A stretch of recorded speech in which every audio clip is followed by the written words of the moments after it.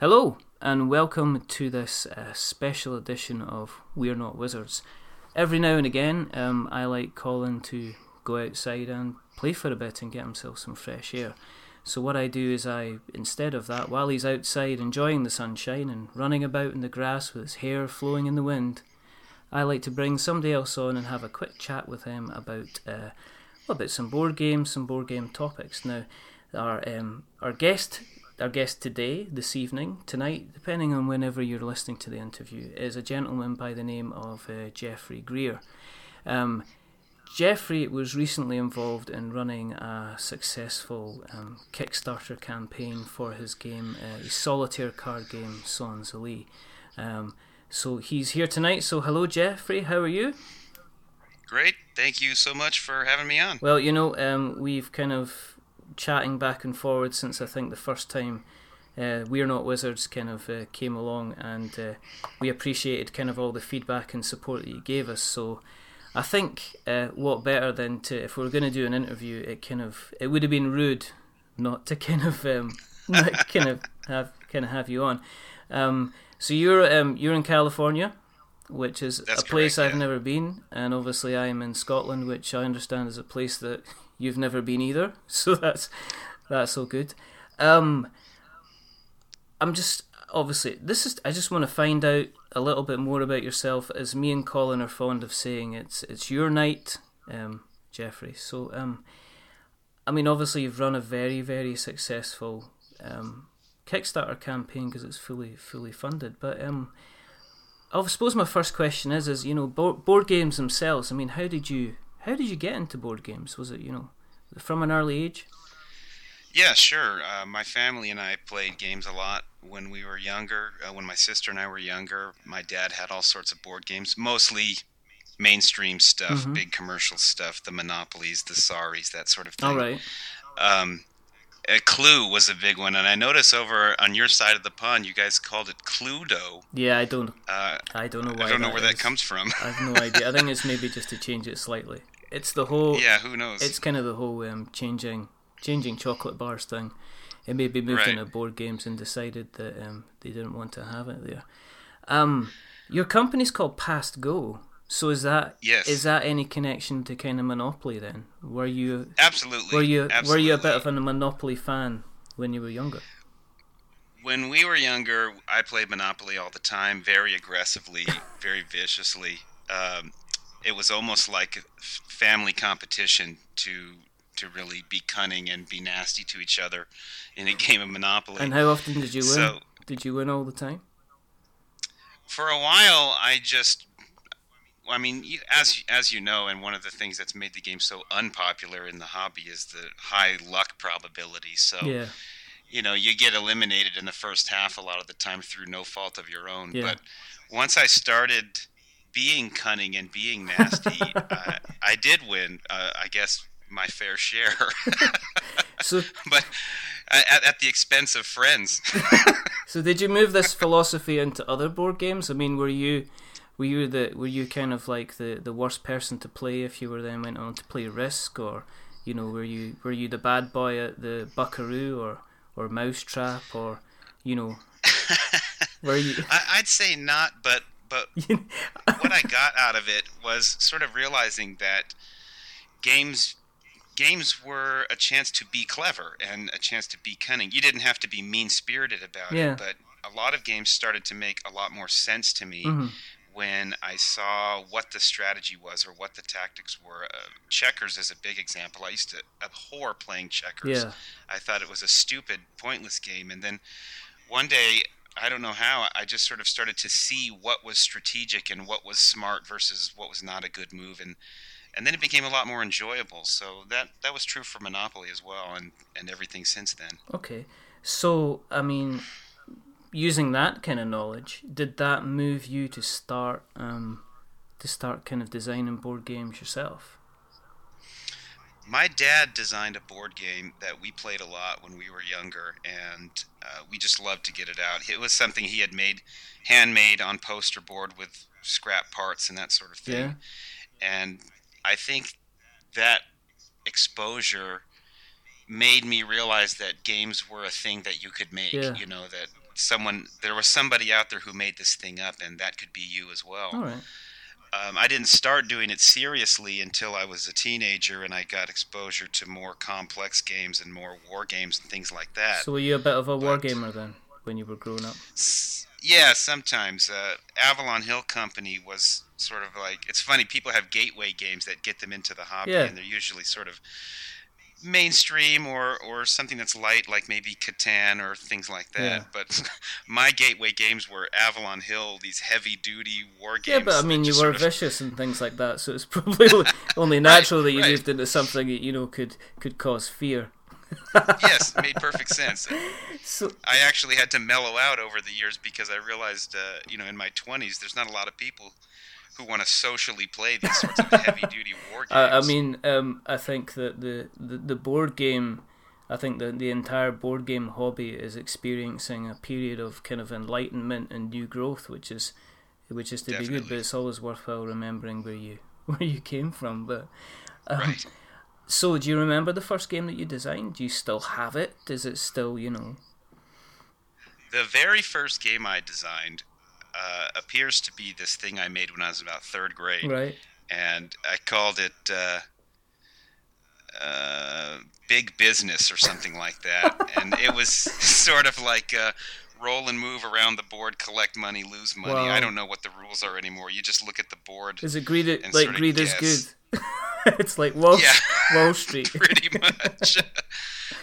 Looking at what I have left of the board, it seems like it was highly luck-based and not a lot of thinking involved. But my mom has it. She's got it in her garage with a bunch of old stuff I made when I was in grade school. Did she ever, when, was it Valerie, when you and Valerie were first kind of dating, did she not bring it out to embarrass you at any point? No, because you know what? We only rediscovered it a few months ago. All right, okay. I was like, oh, wow, I totally remember this, but had forgotten it until then. So it's one of those past experiences that maybe buried into your mind and then kind of maybe reminded you that you'd designed board games in the past and it was worthwhile kind of pushing it forward and doing it now. Yeah, maybe so. Okay.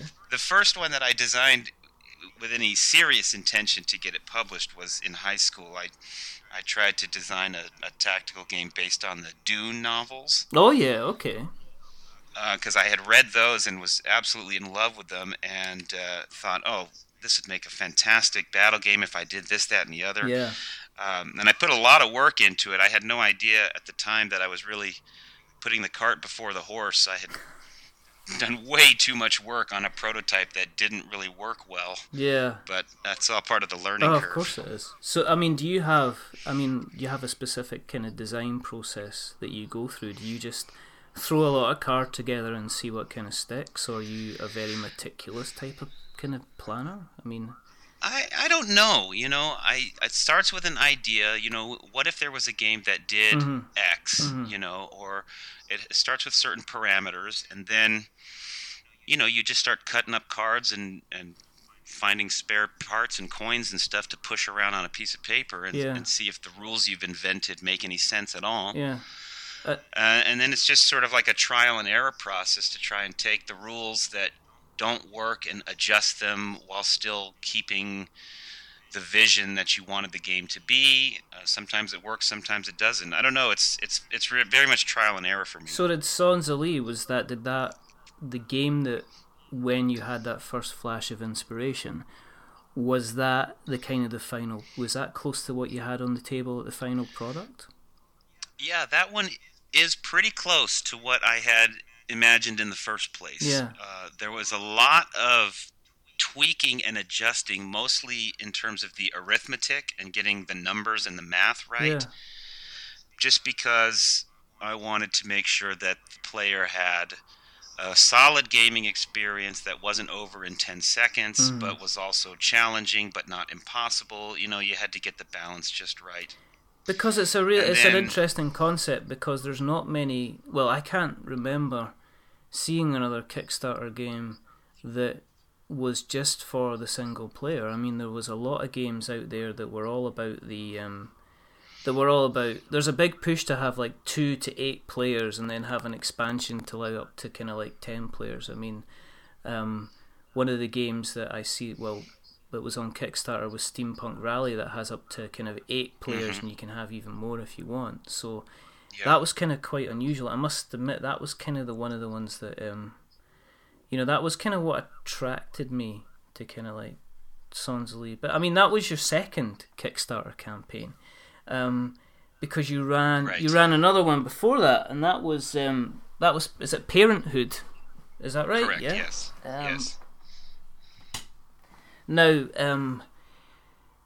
obviously that got funded, if I'm correct. Yes. Yeah. It did. Yeah. And that was obviously different to Sons of Lee. When you ran that campaign, was there any lessons that you learned running the Parenthood campaign that you brought into the Sons of Lee campaign? Oh, absolutely. Absolutely. We didn't know what we were doing at all with the Parenthood campaign. That was our first venture into Kickstarter. We had that game designed and had played it with friends and family for several years, just with a homemade version, And whenever you have something like that, people are always just encouraging you, oh, you should get this published, you should do this, you should do that, because of course it's so easy. Yeah, exactly. I mean, I mean, that's what I've done just before we even spoke. I mean, I've drawn up a board game, I've done the graphics, I've got the components together, and it's published and out there. I mean, it'll be shipping out Tuesday. It's I can't wait to get my copy. I'll send you 5, because we've got the logistics in place, and we've got the postage service, and we know how big the box is going to be, and and everything. Perfect. It is just that easy. I'm surprised that not everybody's kind of doing it.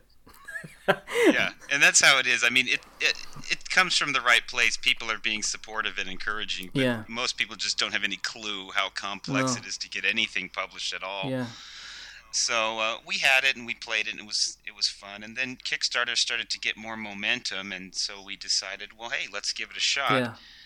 But we had no idea what we were doing. I built the Kickstarter page in a couple of days, and it was up and running later that week. Oh, right. I knew nothing about trying to build your audience ahead of time, trying to get some reviews, and I mean, just nothing, So the majority of the people who funded the Parenthood campaign are personal friends and family.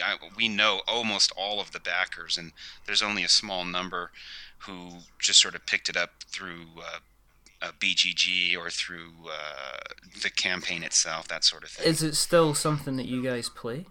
Do you kind of... Yeah, we do. Because it's social, you have your different games for your different groups, your different circles. Yeah, absolutely, yeah. So that one is definitely in our light family fodder collection, when it's just sort of non-gamers and camping trip, that sort of thing. Yeah, exactly. You can just get the game out and then just let people kind of have a shot and play it. And yeah, I mean, there's still a lot of people I know that you mentioned the word board game, and they've got it up there with root canal surgery for some reason. Right. And they're like, okay, I said, do you want to play Mysterium? And they're like, I've got to go to the dentist. And it's like, okay, you've made your choice then. So that's kind of fine. And obviously one of the things that that doesn't get mentioned a lot is, was there, and I've not asked, so I'm going to ask you, because did you find you got a support from the Kickstarter staff? I mean, was there somebody that was there to say, have you considered doing this, have you considered doing that? Or was it a case of fill in your details, put your stuff in, and launch your campaign?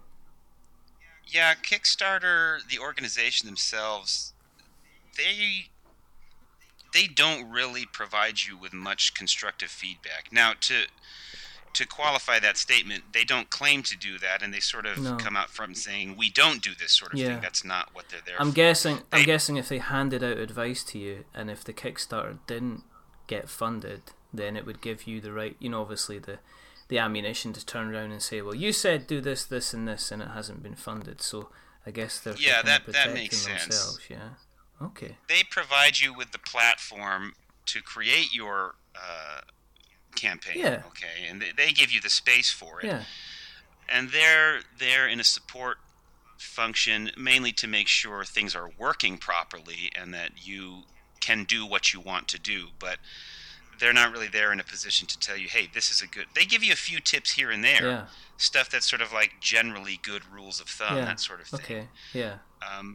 But, the creators shouldn't go into it expecting the Kickstarter people to, build their campaign for them. They're not there as cheerleaders for you. Basically, they're not even the coach. They're the guys. They're basically they're the 100-yard field that you play the ball on. If you look at it that way. There's no game if they're not there. But they certainly don't make the team, kind of thing. That is the worst analogy ever, but it's as close as I can get to a kind of a US analogy. And that's what I was going to ask you, because it sounded like you were making an American football. I was indeed, yeah, the good old 100 yards. Yeah, we've got, we're good for you. We're not Wizards as international. I love it. So based on that, did you then go and seek kind of guidance and support from other sources? Like, did you look at things like Board Game Geek, which seems to have a massive presence online now? Well, after Parenthood got published, we started to build ways to promote it. So we had the Twitter thing, and we had an email list and that sort of stuff. And then I started to create the blog and the website, and it really just sort of evolved from there.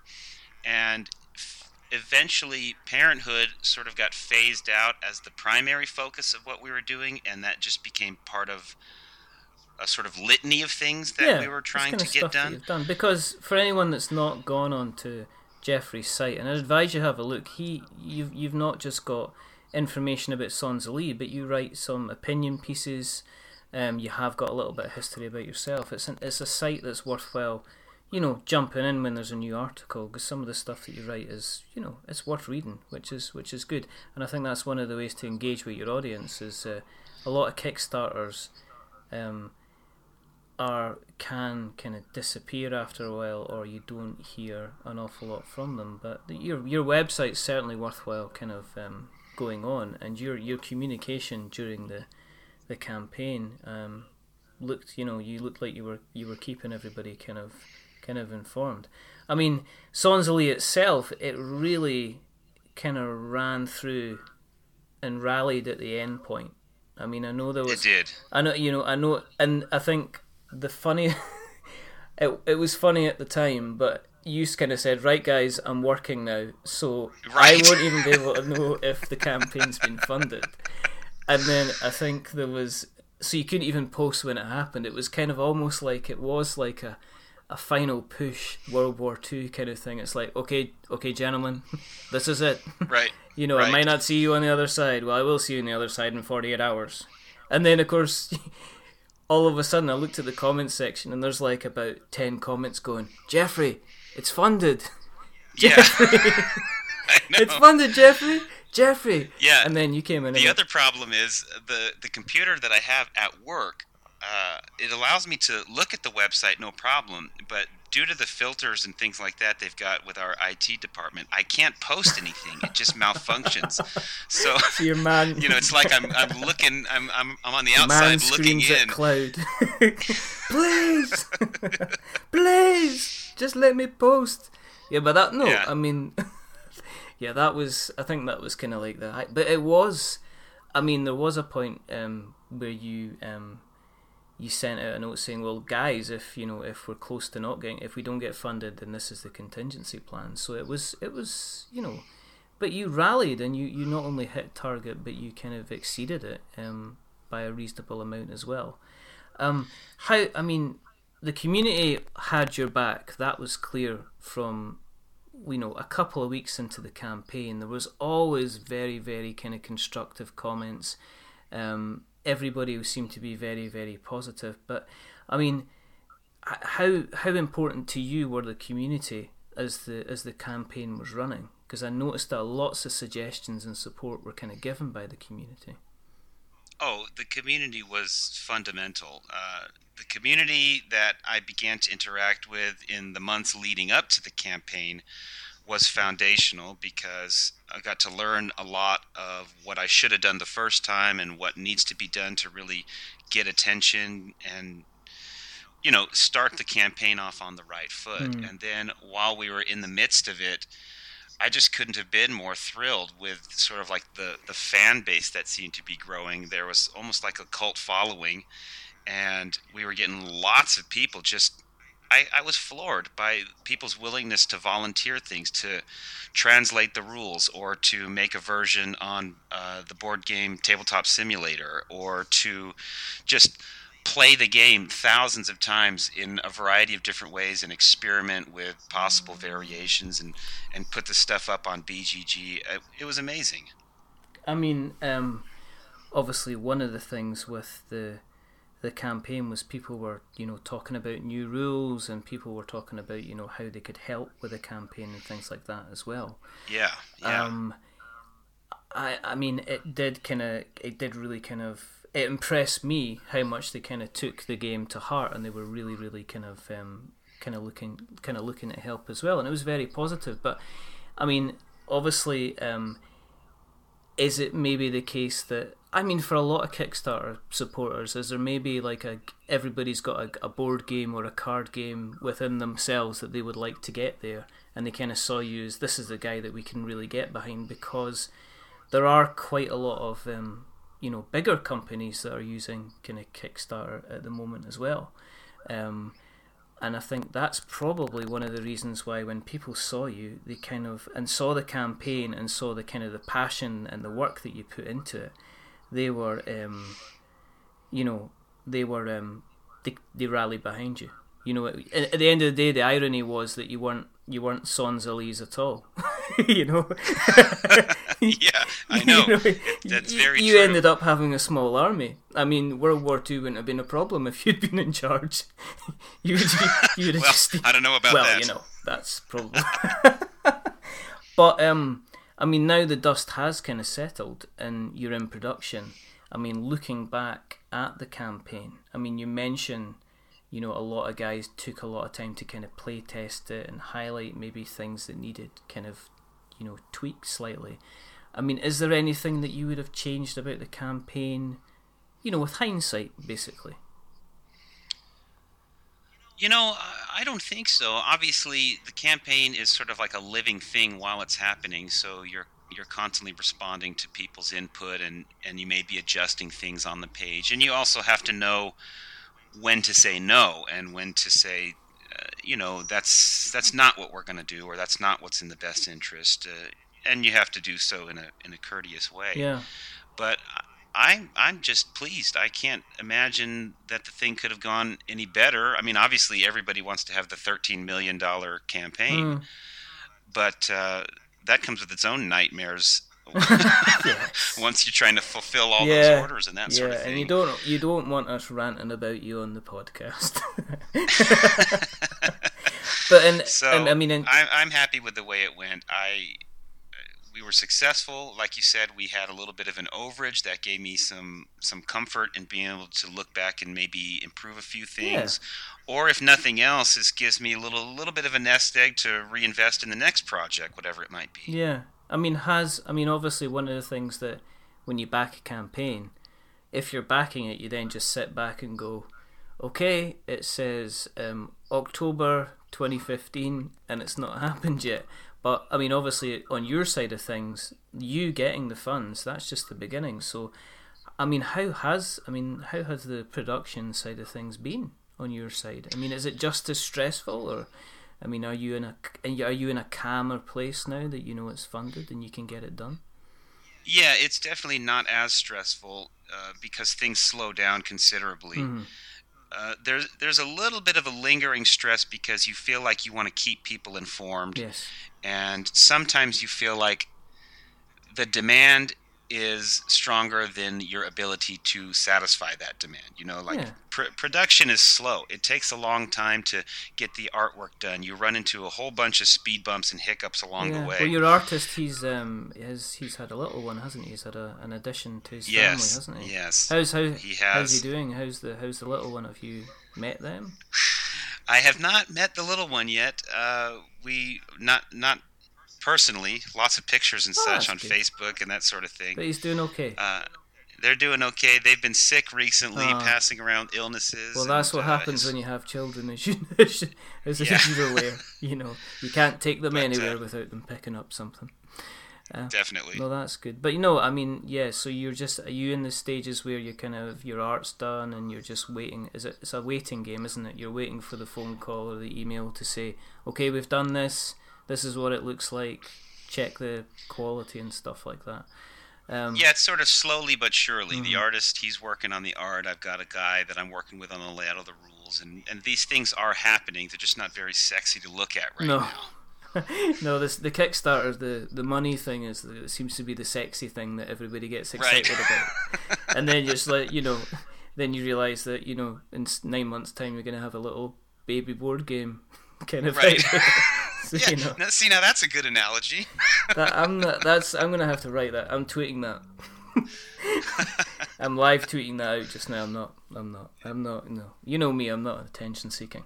I mean, on the other side of things, with you having this another successful Kickstarter campaign, do you have any more project ideas? I mean, did you have other ones on the go at the same time as Sons of Lee? Do you have anything sitting at the moment that you're thinking, okay, this is the next thing that we're going to do? Or is it Valerie that does all the work? No, Valerie's not the designer, really, at least not when it comes to the more complex stuff. She and I were the two main designers for Parenthood. Ah, right, okay. She's not really been much involved in Sans Allier at all. Whoa. Other than to say, yes, I allow you to go do interviews, and I allow you to be on the computer right now. Oh, right. Well, that's good enough for me. That is good enough for me. But yeah, I've got a lot of different designs that are in various stages of completion. Some are more mature than others. And you kind of go through phases. Maybe I'll work on one for a while, and it'll kind of get stuck and feel like it's not going anywhere. So then you put that in the closet for a couple months and don't look at it, and work on other things, and then maybe come back to it with some fresh eyes. Have you ever designed something, put it in the cupboard, and then seen it on Kickstarter kind of months later and gone, oh, that's mine? Well, sort of, but actually this is a more positive experience. I was working on a game that I was calling Captains of Industry. All right. And it was supposed to be a dice game, and it was supposed to be based on sort of these like robber barons from early American history. And I really got hung up, and we couldn't get it to work right at all, so I put it in the closet. And then a few months ago, sure enough, there's a game called Captains of Industry, fully funded. And I bought it, and I looked at it and played it and said, oh, yeah, this is way better than what we were doing. So you kind of like, dodge the bullet there. Yeah, this guy figured it out, thank goodness. Are you an active kind of backer yourself? I mean, do you keep an eye on stuff? I mean, I don't. Obviously, I as you know, on the podcast, we obviously have just a section which is called Give It a Kick, which we look at a couple of games that are, out there and getting funded. But obviously you can't back them all, because otherwise you would have no money and I'd be living in a little house by myself. But do you back yourself a little bit? Do you regularly kind of back the smaller guys, or do you? I do. I try to back one project a month, and I just sort of keep my eyes open on what all is out there. Yeah. And when come payday, I try to back at least one thing that I think is really innovative, and I really like to help those people out. And it's funny, once I back it, I kind of never look at it again. I don't. The updates come in, and I just kind of click them and go, great, good news. But I don't really hold my breath waiting for it to arrive. No. I just sort of feel like I'm just trying to help these folks out, and be part of the community. And if the game finally makes it to me, then hey, fantastic, But I think one of the things I said on the podcast was that I think that when you've got a much smaller kind of backer pool like yourself, I think everybody's a little bit more. There's a little bit more of a community on occasions going on, and also it is that in some ways you're kind of helping somebody really achieve potentially a goal or a dream that they might have had for some time. I mean, that does lead into the next question. Now you've probably everybody's heard me have a little rant about a bigger corporation before, but right. I mean, do you I mean, what when you see these big companies that are that are offering the kind of the $100 buy-in and then they're funded kind of an hour or 2 hours later, do you think you probably what are your thoughts on that? Do you think, well, it's fair enough, it's Kickstarter, that's what Kickstarter's for, or do you think, well, maybe this is for the little guys, and you guys probably have already the funding in place, and you don't need Kickstarter? I mean, I'm not putting words in your mouth, but well, this is obviously a big conversation, and that we keep having in the community, and I have mixed feelings on it personally.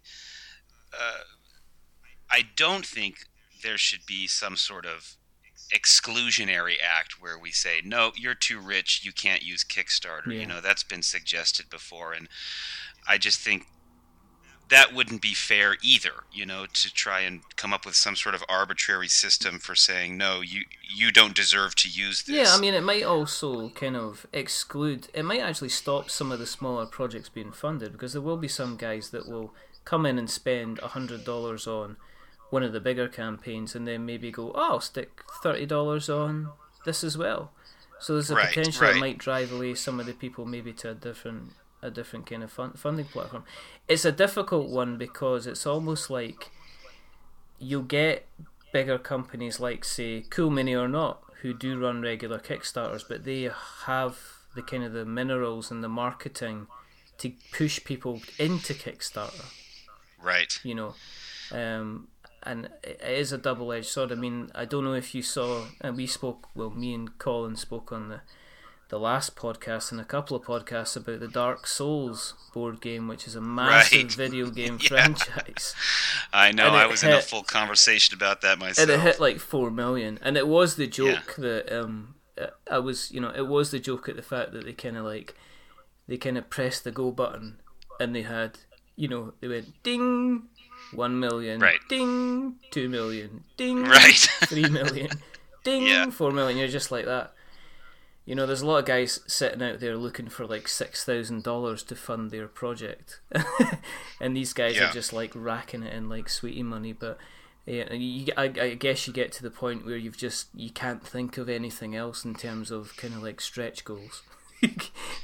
What do we send them? We could just send them another box. just send them another box just to keep stuff in, just with a thank you note in it. But yeah, and I don't think that the big companies should be excluded in any way, shape, or form. And of course, even the term "big company", that sort of, I know, that's open to interpretation, really. I know, because the only thing that I struggle with is that there's clearly groups and organizations who have the means to create magnificent campaigns in terms of the appearance and the promotion and the product quality of their samples and prototypes, and they just set the bar so high that it begins to defeat the purpose of having a crowdfunding outlet like this for little guys who really, really can't afford those kinds of things. And what it does is it creates expectations for a lot of backers that everybody should offer certain things, and it takes the attention away. It can qualify the smaller guys out, because they'll look at it and they go, well, I can't provide 3D rendered models of my miniatures, I can't provide a 15-minute graphically produced kind of Kickstarter YouTube video to explain the kind of the rules. It's really tough.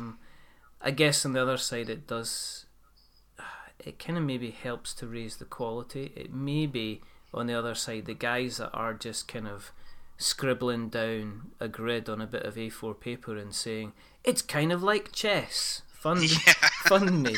And there's always one going on Kickstarter. There's always some guy that's called, Chess Excel, or, Chess Cubed, or it's called chess, but it's not like chess because the rooks are pigeons, or something like that, Right.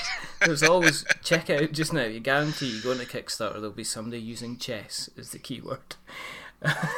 I mean, I suppose the other thing, you've been there, you've come out the other side twice. If I'm sitting there with a pad, some paper, I bought myself some meeples, I've bought myself a little bit of cardstock, I'm thinking of putting together my first Kickstarter campaign. are there any tips you would give, to anyone? Well, like I was saying, the bar's set pretty high, so you want to try and reach it. I mean, and it's kind of what you had suggested, that it does help to filter out the people who are just scribbling games on napkins and that sort of thing.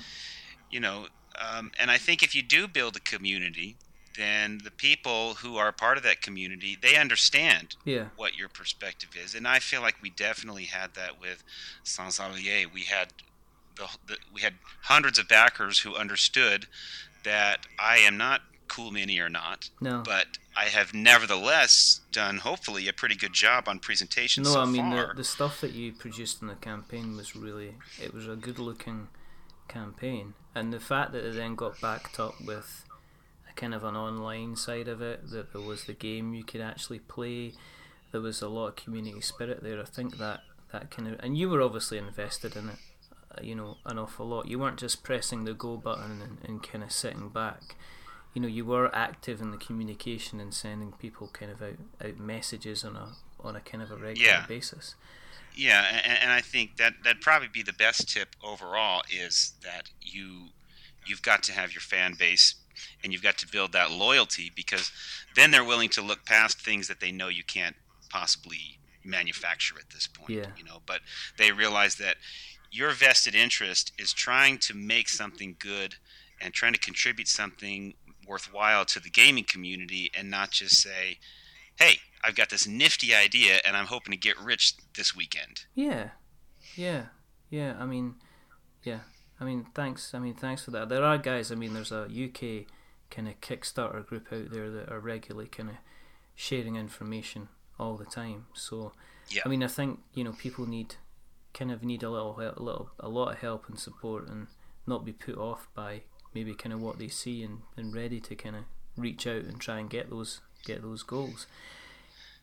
I mean, if people have missed the campaign, if they've missed Sans Allier, and if they want a copy, how do we get one, Jeffrey? What do we do? I've missed Sans Allier. I want to get a copy of the game. What's the best way? How do I get that?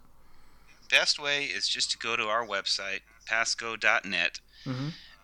Click on the products page and find your way to the Sans Allier page, and we have a pre-order form there that will allow a customer to order through PayPal services. And how much does the game cost? After tax and shipping and everything, it ends up being $26 American, maybe 77 cents, something like that. So that's nothing, really. Money. I mean, thank you. No, I mean in terms. that is. Over here, that's probably going to be about £15, £16, maybe plus the shipping. It's going to be about £18, £19. That's for a game, that's not an awful lot of money. That for anyone again that's missed the campaign, why should they go to pasco.net and get them a copy? You've got your however long it takes. Why should I get Sans Allier? Oh, this is my elevator pitch now? Lift pitch. You're in the UK. Okay. You're in the UK now. I'm in the UK, so it's a lift, not pitch, which sounds wrong. Go. Well, if you're a fan of area control, sort of grand strategy war games, but you don't have 6 players to assemble, and you don't have 3 hours to play, this is the game for you. This is a compressed version of that. It takes you about 45 minutes to an hour to play. You're playing solo, but it's got all the feeling of the big titles like Risk or Axis and Allies. And it looks fabulous. Yeah, that's all my artist. It actually looks really good, and it's going to play very, very well.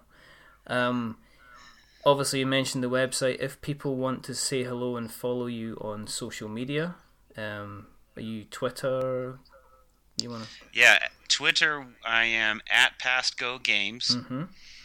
And we've also got a Facebook outlet, which is just sort of an extension of the website, and that's PastGo Gaming and Geeking. Oh, cool. And PastGo.net. That's your easiest hub. You can access all the other social media from there as well. Brilliant. Okay. That's almost an hour. Great. I know. I mean, that's fantastic. Listen, thank you very, very much for spending the time. Sons of Lee looks thoroughly interesting. It looks, I'll be happily, I'll be happily looking forward to getting my copy when it comes out. Can't wait to play it. Get Colin to play it as well. I'm sure he'll have a couple of choices. He likes that kind of theme. He's a big he likes his Napoleonic stuff. He likes his World War II stuff. So he'll definitely be having a shot as well. And obviously, when we get a hold of it, then you'll be in part of Get to the Table section. So we'll give a full kind of review at the time again. But just again, thank you very much for your time this evening. No, not a problem. Thank you for having. And it's been fantastic. And again, it's Pasco Games. It's pasco.net, and you can find Jeffrey on Twitter as well. But this is the end of our first special kind of We're Not Wizards interview. We hope to have a few more. We've got a few names kind of running up, and we'll let you know on our Twitter account as normal. So it's our Facebook as well. So it's facebook.com/We're Not Wizards. You can get us on Twitter at We're Not Wizards. You can get us on iTunes at something else. I've still no idea what to call that thing. If you've got any questions, you can also email us at magic@we'renotwizards.com or .co.uk. Again, thanks again for your time, Jeffrey. It's been a pleasure speaking to you, and thanks for that. Cheers. Bye-bye. Bye.